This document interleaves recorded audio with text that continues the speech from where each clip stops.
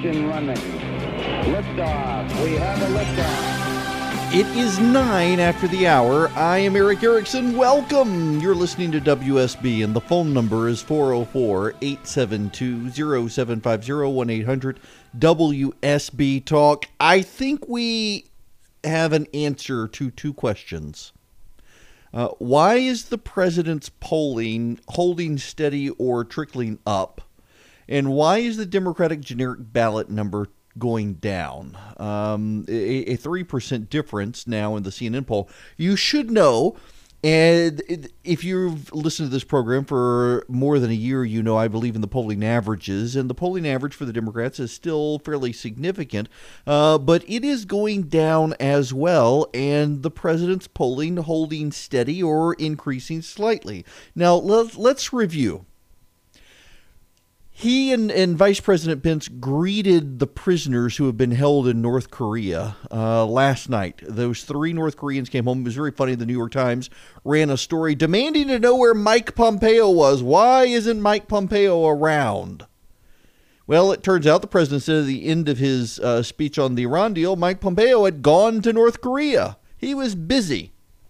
Now, interestingly, the new spin from the New York Times is that, well, the headline was a little salacious, yes, but what we really meant was Mike Pompeo, by going to North Korea, was unavailable to answer the questions of the people who were calling from Europe. Really? There is a thing called a satellite phone. The Secretary of State is available en route to North Korea. And by the way, he has deputies. He has a Secretary of State for European Affairs who would be happy to answer their questions. They had to get a dig at this beyond the usual screaming about the Iran deal. But Mike Pompeo went to North Korea. We now know there's going to be a summit in June with North Korea in Singapore. A great place, by the way. Highly expensive, but very nice place. And so they're going to have this conference in Singapore. The 3 prisoners came home. North Korea has said it's winding down its nuclear program. Trust but verify that, by the way. So this is good news for the president. Now, that's bullet point 1. Bullet point 2, the president is actually moving the American embassy to Jerusalem, and other nations are now following suit. There are several Central and South American nations and African nations that are moving their embassies to Jerusalem. If the Americans are doing it, we're doing it. Now, remember, everybody said that there would be war if we did this, and there hasn't been. We're moving the embassy to Jerusalem. President Trump is keeping a promise made by multiple presidents, and he's keeping it. They never did. Unemployment. Unemployment is the lowest it has been since the year 2000. Essentially, the American economy right now has full employment. In fact, there are cities in the United States of America that are paying people upwards of $10,000 to $15,000 just to move to those cities because there's a labor shortage. Nebraska has several cities that are paying people at least $10,000 to move there. There's a place in Illinois I saw today paying people $15,000 to move there. There's a labor shortage because the economy is doing so well and unemployment is so low. There are tax cuts that have helped cause this. Businesses are pouring money back in. Cox Media Group, Cox Enterprises being one, my employer. I got a tax bonus. I didn't think I was going to get it, but I did. I got a tax bonus. And people are very happy about these bonuses that they're getting in the mail. The media is struggling to find people who are unhappy about their tax bonuses and they're having a hard time finding them. I mean, the best they can do is try to say, well, not enough people are getting these, or, well, too much of this is benefiting corporate America, not benefiting the middle class. I mean, they're trying to find ways to talk down to it. So you got all that. So this afternoon, it turns out that the United States has managed to capture the top 5 ISIS leaders. They worked in conjunction with Turkey, where we supposedly have a hostile relationship, Israel, which supposedly doesn't work with Turkey, and Iraq, which supposedly doesn't work with Turkey or Israel. And we were able to capture the top 5 remaining ISIS leaders. We got them. Oh, and we worked with Saudi Arabia as well. They deserve some credit. We worked with the United Arab Emirates. This story is only now coming out in the last 20 minutes. We are working with the United Arab Emirates and have found a Iranian fraud wire transfer scheme. We were able to shut down an Iranian counterfeiting operation and a fraud operation that was defrauding people of money, routing it through various European banks into Iran to then fund its war effort. All of that's been shut down. Y'all, is it any wonder the American people are willing to look at Donald Trump and say, you're not who we wanted, we got issues with you, but you know what? Things really aren't that bad right now. Here's the thing the media isn't seeming to pick up on. It's starting to dawn on even people on the left that, things really aren't that bad. There are people on the left who are starting to say, why am I so angry? I mean, why should they be angry? Things aren't that bad. Their liberty hasn't been taken away. Their gay marriage hasn't gone away. I mean, all the things, their abortions, they can still kill their kid if they want to. None of these things have been taken away. So you've got all of this perplexing polling. You've got some pollsters who are throwing the polls away, who are discrediting their own polls, saying, no, this can't be true. But more and more polls are coming out showing the same thing. The president's popularity, it's not great. It's not about 50%, but it's trending up. It's at least over 40%. It's where it was when he got elected. He's still more popular than Hillary Clinton, and believe it or not, if the election were held today, he would yet again beat Hillary Clinton. In fact, this time he would win the popular vote, according to the polling. The economy is doing very well, and the generic ballot for the Democrats is in decline. And the way that the Democrats are operating is to try to get more and more extreme on cultural issues to galvanize their base. They remember George W. Bush doing this in 2002 and 2004 on the issue of gay marriage. And they think, you know what, we can fight this culture war now at the ballot box. But you know what it's doing? It's turning off moderate voters. It's turning off black and Hispanic voters who aren't down with the transgender agenda, still aren't down with the gay marriage agenda, aren't down with the abortion industry, and really like their guns. The Democrats are marginalizing themselves. Even millennials are being turned off. By the way, there's a great piece in the Weekly Standard today from my friend Ben Shapiro on how to woo millennials back to conservatism. It's actually a very good, thought-provoking piece. I would encourage you to look at it. But all of the data points out there. I mean, just take the basic news today. Unemployment is at the lowest level it's been since the year 2000. We have captured the top 5 leaders of ISIS. And the North Korean prisoners have come home as we wind up heading to a summit with the North Korean leadership. Those are all really good data points if you're the president of the United States right now. They're really good data points if your name is Donald Trump because you're the incumbent. Now, there are pessimists in the world like myself who read all these things. Oh, goodness, a depression and war must be around the corner. But that's just the way I am. It doesn't matter who the president is. But for right now, people are breathing a sigh of relief. People are saying, you know what? Things really aren't as bad as they could be. And all of the doom and gloom bluster that the media has tried to build up around this presidential administration has actually helped him because so many of the things the media said would happen have not happened, and more people are now having to question the media. Do they get anything right? Less and less they do. Let me have a brief timeout for this week's sponsor, and that would be Quip, which is a fantastic toothbrush. I love my Quip toothbrush. I've been using it for a while. The truth is most of us are probably brushing our teeth wrong anyway, not long enough. We forget to change our brush. I know for the longest time I went without changing my brush, and I didn't realize it actually sharpens.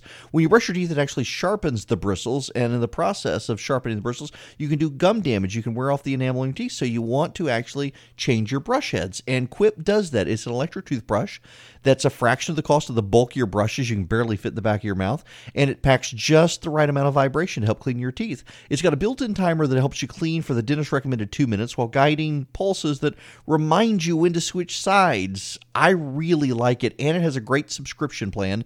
They deliver new brush heads on a dentist recommended schedule every 3 months for just $5, including free shipping worldwide. I actually just got new brush heads last week, I think, for my toothbrush.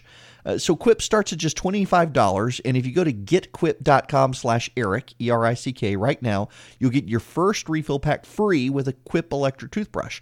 So you get your first refill pack free by going to getquip.com/Eric. That's GETQI. Am I doing this right? GETQUIP. Let's try that again, shall we? GETQUIP.com/Eric.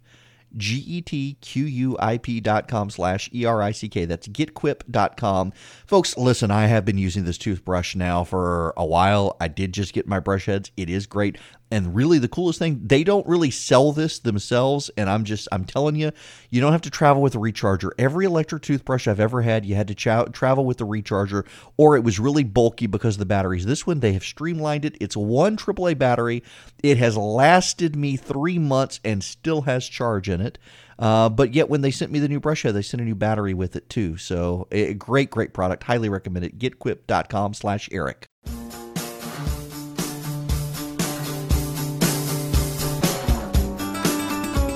It is 25 after the hour. Eric Erickson here. Now, to the phones we go, 404-872-0750, 1-800-WSB-TALK. Robert in Sandy Springs, you are up first. Welcome. Hey, thanks. Simple, I just want your opinion. Midterm election, November, if Trump's popularity continues to do well and he continues to do well politically, do you think the Republicans will be able to hold both houses, House and the Senate? So I actually, with the polling trends the way they are and the economy the way it is, I think the GOP has good odds of holding the Senate. Everything's got to go right for the Democrats to hold the Senate, and I'm not sure it will for them. The House is another story, though. Typically, the party that controls the White House tends to lose the House, or at least lose numbers in the House. They only have a 24-seat majority, I believe that is.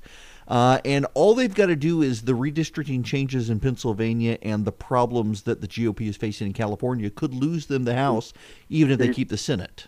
Do you think the Senate will gain seats, hold, or lose the seats? I think they may be able to pick up. Look, you've got a number of senators. You've got 7 Democratic senators who are on the ballot from states Trump won.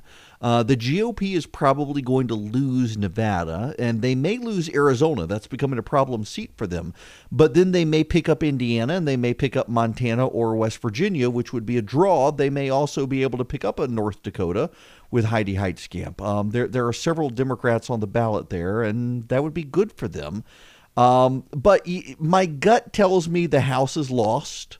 If it's not lost, they're going to have such a slim majority as to be unworkable for the next 2 years. But honestly, several friends of mine I've talked to who are political consultants say it might not be a bad thing to lose the House strategically for the president's own reelection, because then he'd actually have someone to run against. It's real hard to run against Washington when your party controls everything. So make it about Nancy Pelosi, who is more unpopular than the president. That would give them something to do. And there is a lot of thinking in that direction in Washington. The problem is there is a real worry among Senate Republicans that things will not keep going well until November. There's a real pessimism here. They are emboldened by Patrick Morrisey winning in West Virginia. They like the guy who won in Indiana. But can those guys beat the Democrats is another question. And can the president exercise a level of discipline on the campaign trail he hasn't thus far been able to exercise to really keep the Democratic base from mobilizing into places like Indiana and West Virginia? The trend lines are looking very badly for the GOP in that regard.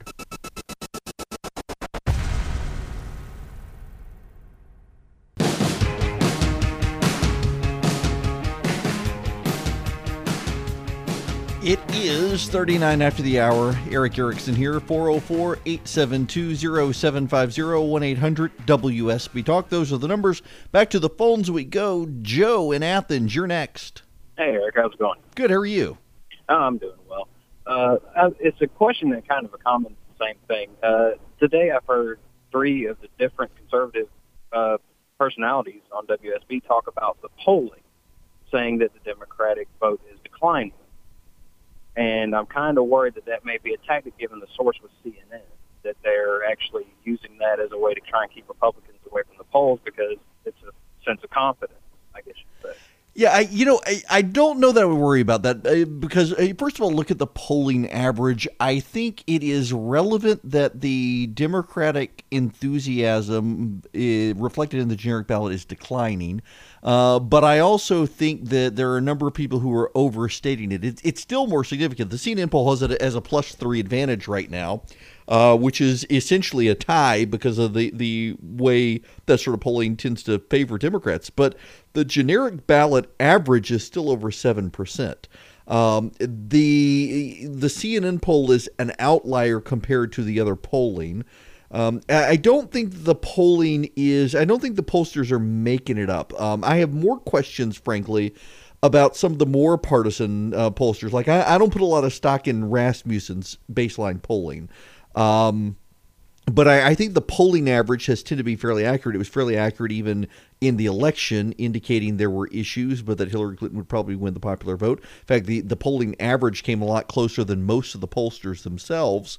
I don't know of any pollsters, Gallup, IPP, Ipsos, CNN, you name it. None of those pollsters really are partisan. In fact, they try to balance out their polling firms to be fairly evenly split between Democrats and Republicans because they don't want to be accused of partisanship. Now, there are partisan pollers out there, and you do have to be wary of those. But, we've still got a long way to go till November. So if it was a strategy to try to suppress the Republican vote, I think we would be seeing these polling numbers in September, October, November. What I actually think is going to happen in September, October, November is people turn their attention back to elections after Labor Day. We will probably see the generic ballot for the Democrats go back up. We certainly know something is happening. Now, this is not to talk down the GOP. We just know that turnout has been really high for Democrats. I mean, take West Virginia. There are more Republicans now in West Virginia than there are there are more Republicans now in West Virginia than Democrats. And yet the Democratic primary turnout, where there weren't really serious fights on the ballot, exceeded the Republican turnout. Or take the Arizona special election we had just a couple of weeks ago. That was a race that Donald Trump had won by that was a district Donald Trump had won by 70 points. It was a district the congressman there had won by 65 points. And this Republican congresswoman who won, Congresswoman-elect, I think she's been sworn in this week now, so Congresswoman, she only won by about 3 points. Individual special elections show us no trend lines, but special elections as a whole do show us trend lines. And right now, Democrats have been outperforming by about 18% in congressional races. That is, there have been 18-point swings towards the Democrats pretty consistently in congressional race turnouts. Even in those where they lost, you saw these huge swings to the Democrats where races that shouldn't be close suddenly were close. And the consistency of that over time suggests the Republicans are going to lose the House of Representatives, even if they can hang on to the Senate. So we shouldn't be thinking that there's a conspiracy here, because we're actually seeing this in the only data that really matters, and that is the actual votes. Now, I want to circle back. The Weekly Standard had put up a great graph a couple of weeks ago showing the overperformance of Democrats in special elections. And their point is the same point I've been making, that individual special elections really don't tell us anything. You can't learn a lot from special elections, but the consistency and the trend lines of special elections do tell us something. So when a Democrat surges in a single special election, it's not actually a legit data point, because special elections are special elections. But when the Democrats surge in every single special election, that is a data point. And it's worth paying attention to. In the same way, we look at the Virginia races. Virginia has elections the year after a president is elected. And if a party is able to make a huge wave, then we know that that party is really energized. And in Virginia, the Democrats swept through and made gains bigger than they expected. So between the Virginia elections last year and the special elections this year, we see a Democratic overperformance in all of these elections, which suggests they will take the House. The question is, will they be able to take the Senate? And I think it's a 50-50 proposition at this point, whether or not they will. Every Republican candidate matters. We've got to have candidates who are on their A game. But the Democrats, that matters with them as well. They've got to have good candidates, and some of their incumbents aren't very good incumbents. That's good for us.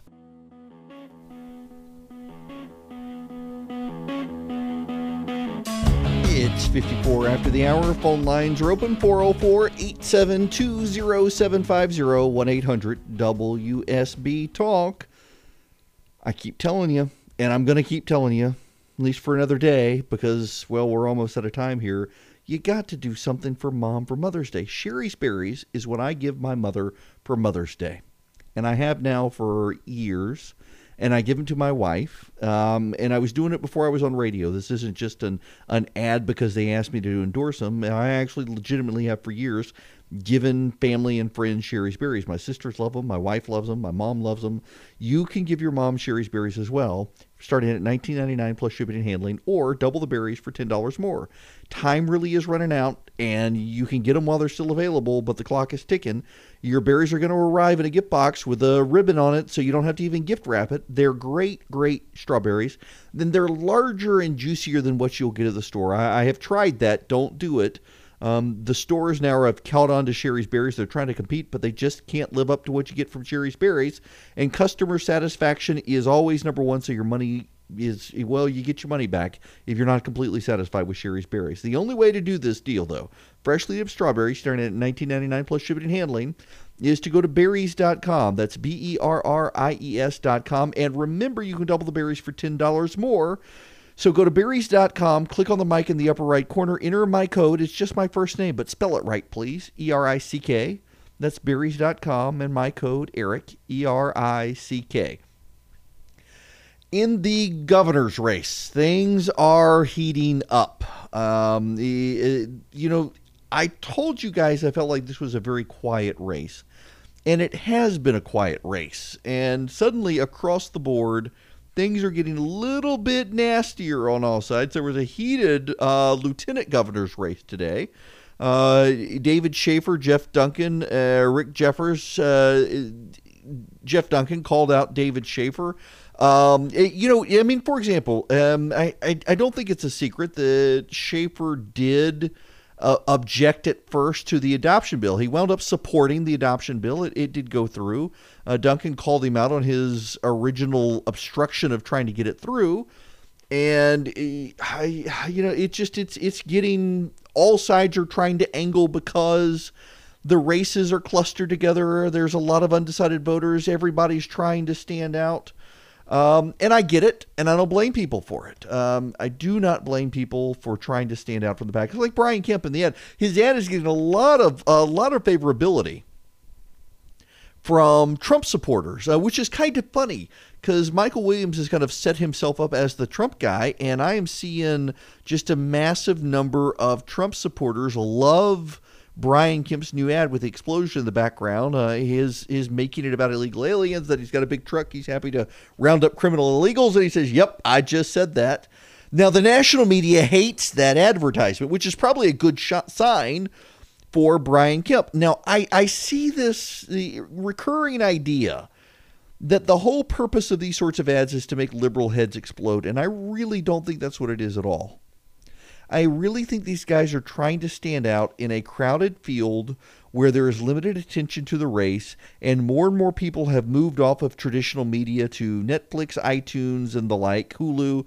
So they're not paying attention to campaign ads. So the more bombastic the campaign ad, the more people talk about it, the more people get attention, and people can connect the message. So good for him in that regard. Now, when we come back, we got to move on. Gina Haspel before the Senate. John McCain coming out opposing her. Lindsey Graham breaking with John McCain on this.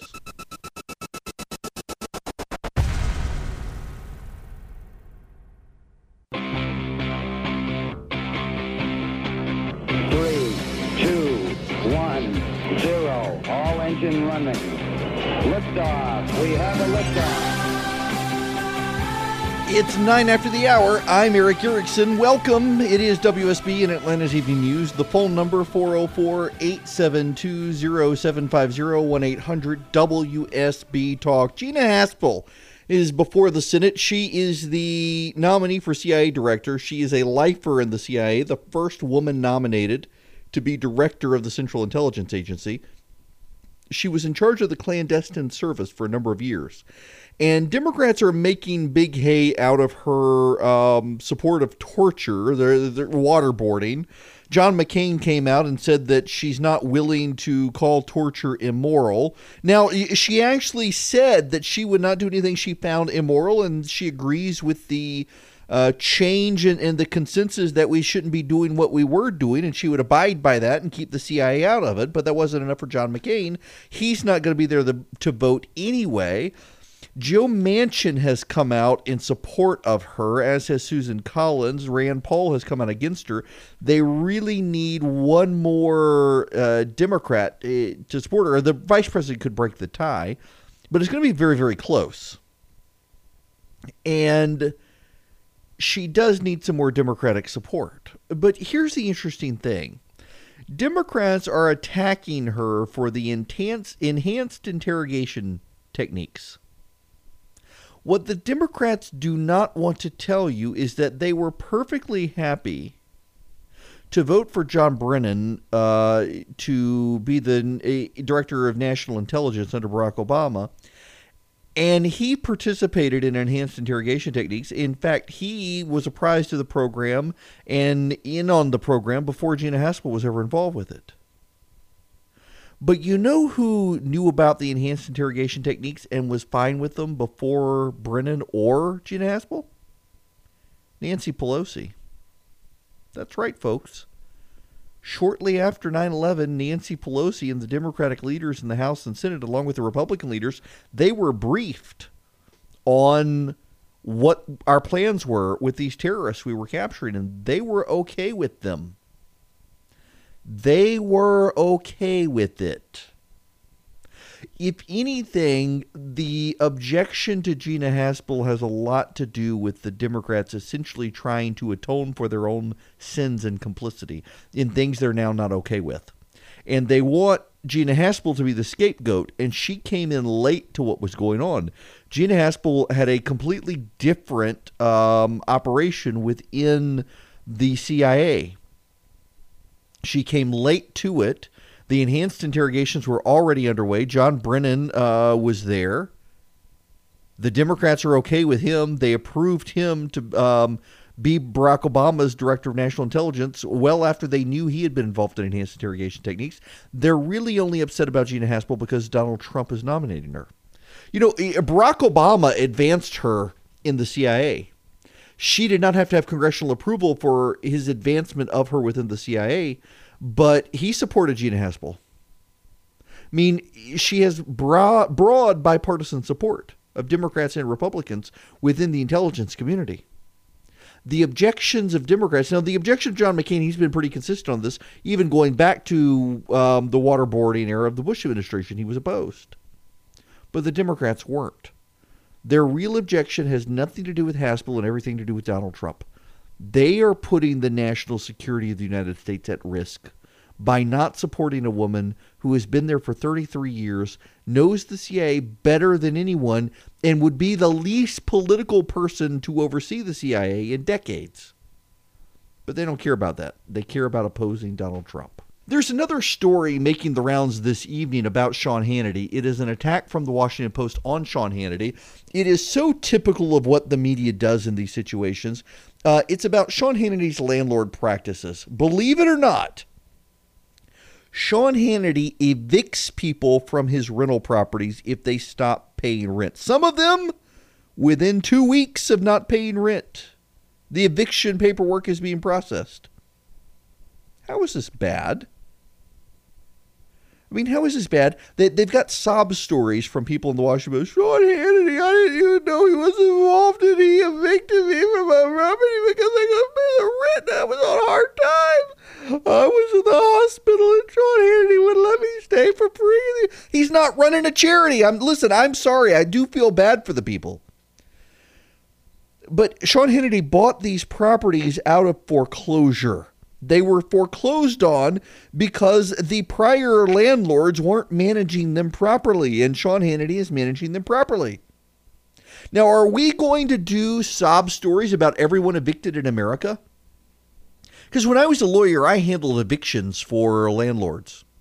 Did it on a regular basis. It was completely unpleasant. Nobody likes to throw someone out of their home, particularly when they're on hard times, when they have medical bills, when they've been sick, they're in the hospital, they're not working. Nobody likes to do that. But it's also a business. If your tenant is not paying you, then you've got to pay your property taxes and the utilities and everything else out of your pocket. There are places people can go when they're on hard times and need help. There actually are. Your taxes are as high as they are because you are funding social services for people in need. Sean Hannity's running a for-profit business. He can be charitable if he wants to be charitable, but he doesn't have to. And neither you nor the Washington Post have any right to tell him he should be doing otherwise. They're trying to portray Hannity as a heartless SOB who took advantage of the system. He may have taken advantage of the system. He was able to find properties in foreclosure. Contrary to the way the media wanted to portray it, though, he wasn't out connecting with the Department of or Housing and Urban Development, trying to get them to cut him in on a deal. He wasn't doing it. Everything was above board. Everything was legitimate. He was an investor.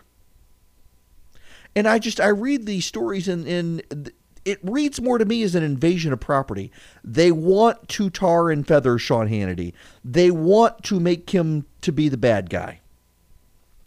You know, when I was at CNN, we moved out of our old house into where we live now, and we thought about renting our old house.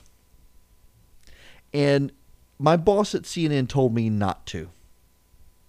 Because if I did, as a conservative, they wouldn't do it, but some media outlet somewhere would run a story about me being a heartless SOB. And if anything went wrong in that house, then the tenants would know they could run to the paper and get a story in the paper about what an awful landlord I was, whether it was true or not. In the same way, Christy and I, we really prayerfully, and I do mean that heartfelt, prayerfully considered the foster program. My wife and I, we have a lot of friends who are foster parents. And at CNN and at Fox, I was strongly discouraged from being a foster parent.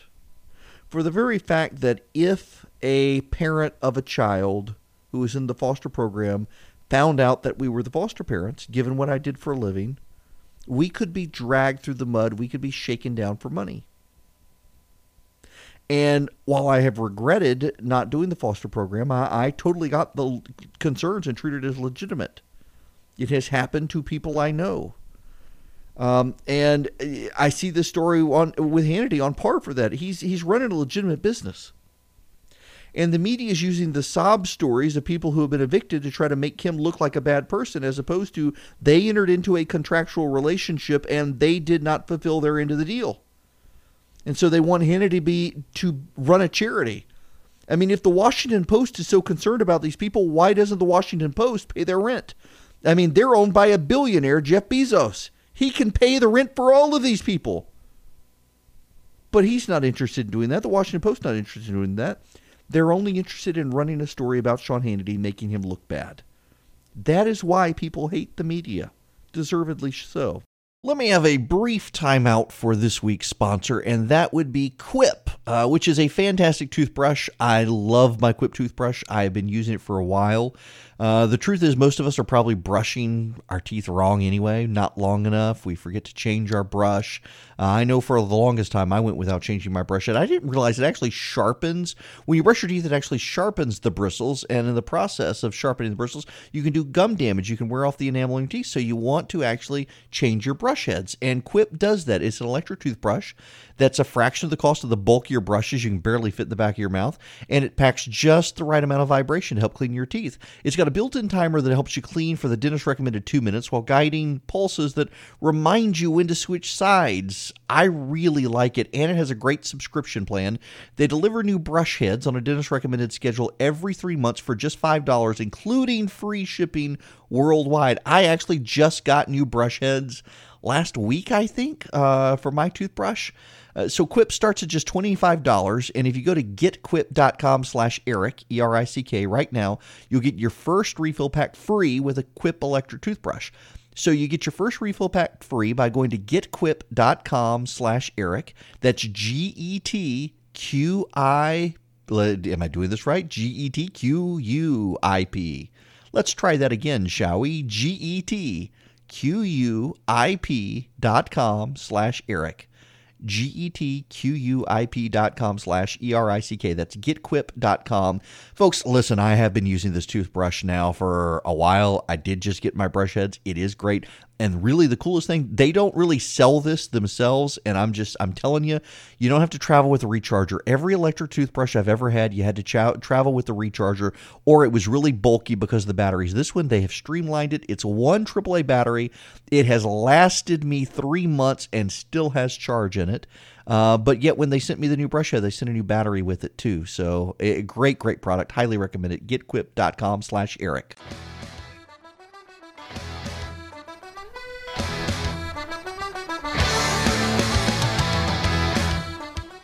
We do have more to talk about when we come back, including the opioid crisis. And have y'all heard about this? Some crazy woman in Australia who claims to be a sexual therapist says that you need to get your baby's permission before changing diapers. How do you do that? You make eye contact with your baby. But otherwise, it's sexual assault. If you change your baby's diaper without getting their permission, it's sexual assault. These people, I mean, is it any wonder that people look at these sorts of professions and mock them as Looney Tunes? Because they are Looney Tunes by and large, and they do a disservice to the legitimate ones out there. Just absolutely nutty.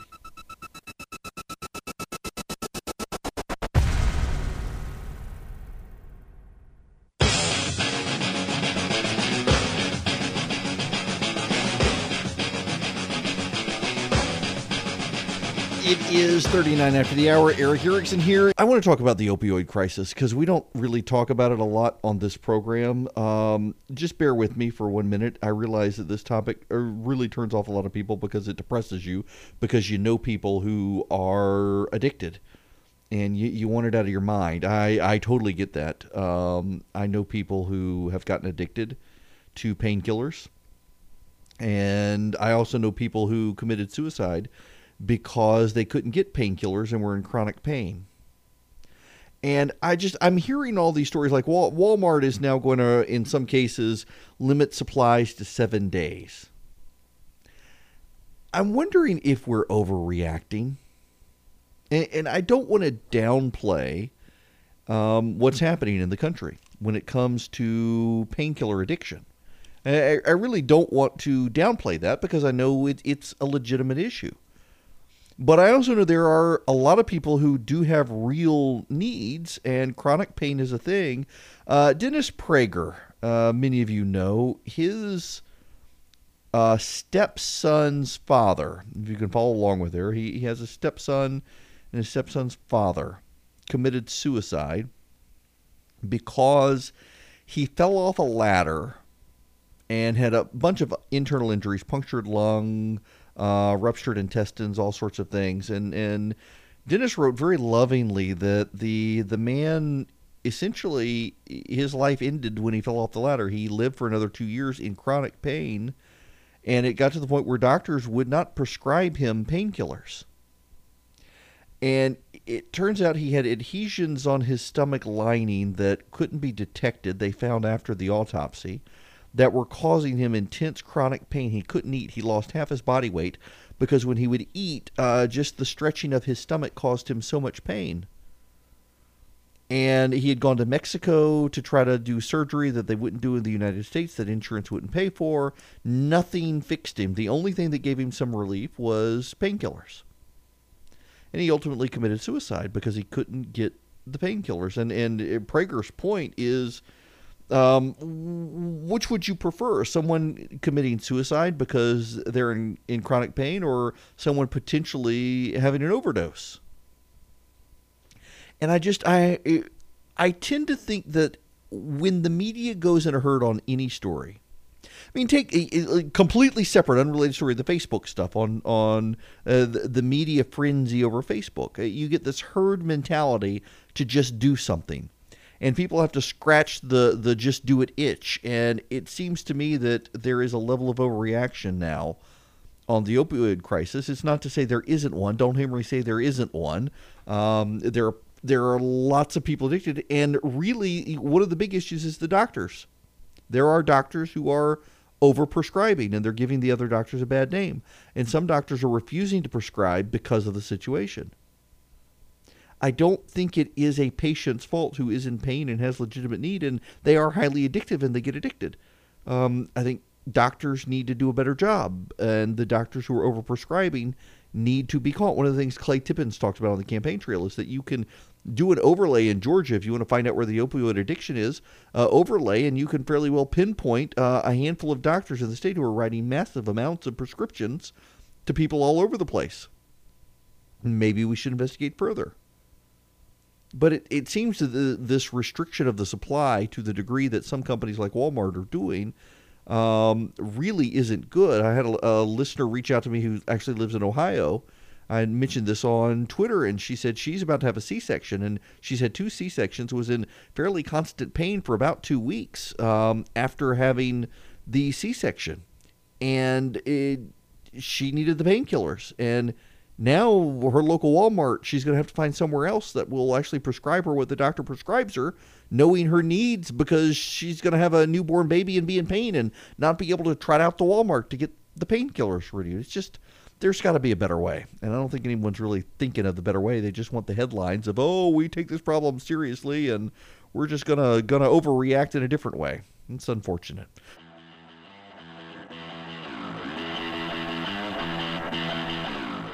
Tomorrow, we will have more on North Korea and the president's plans for the summit. We should find out more as well about the prisoners who have been rescued.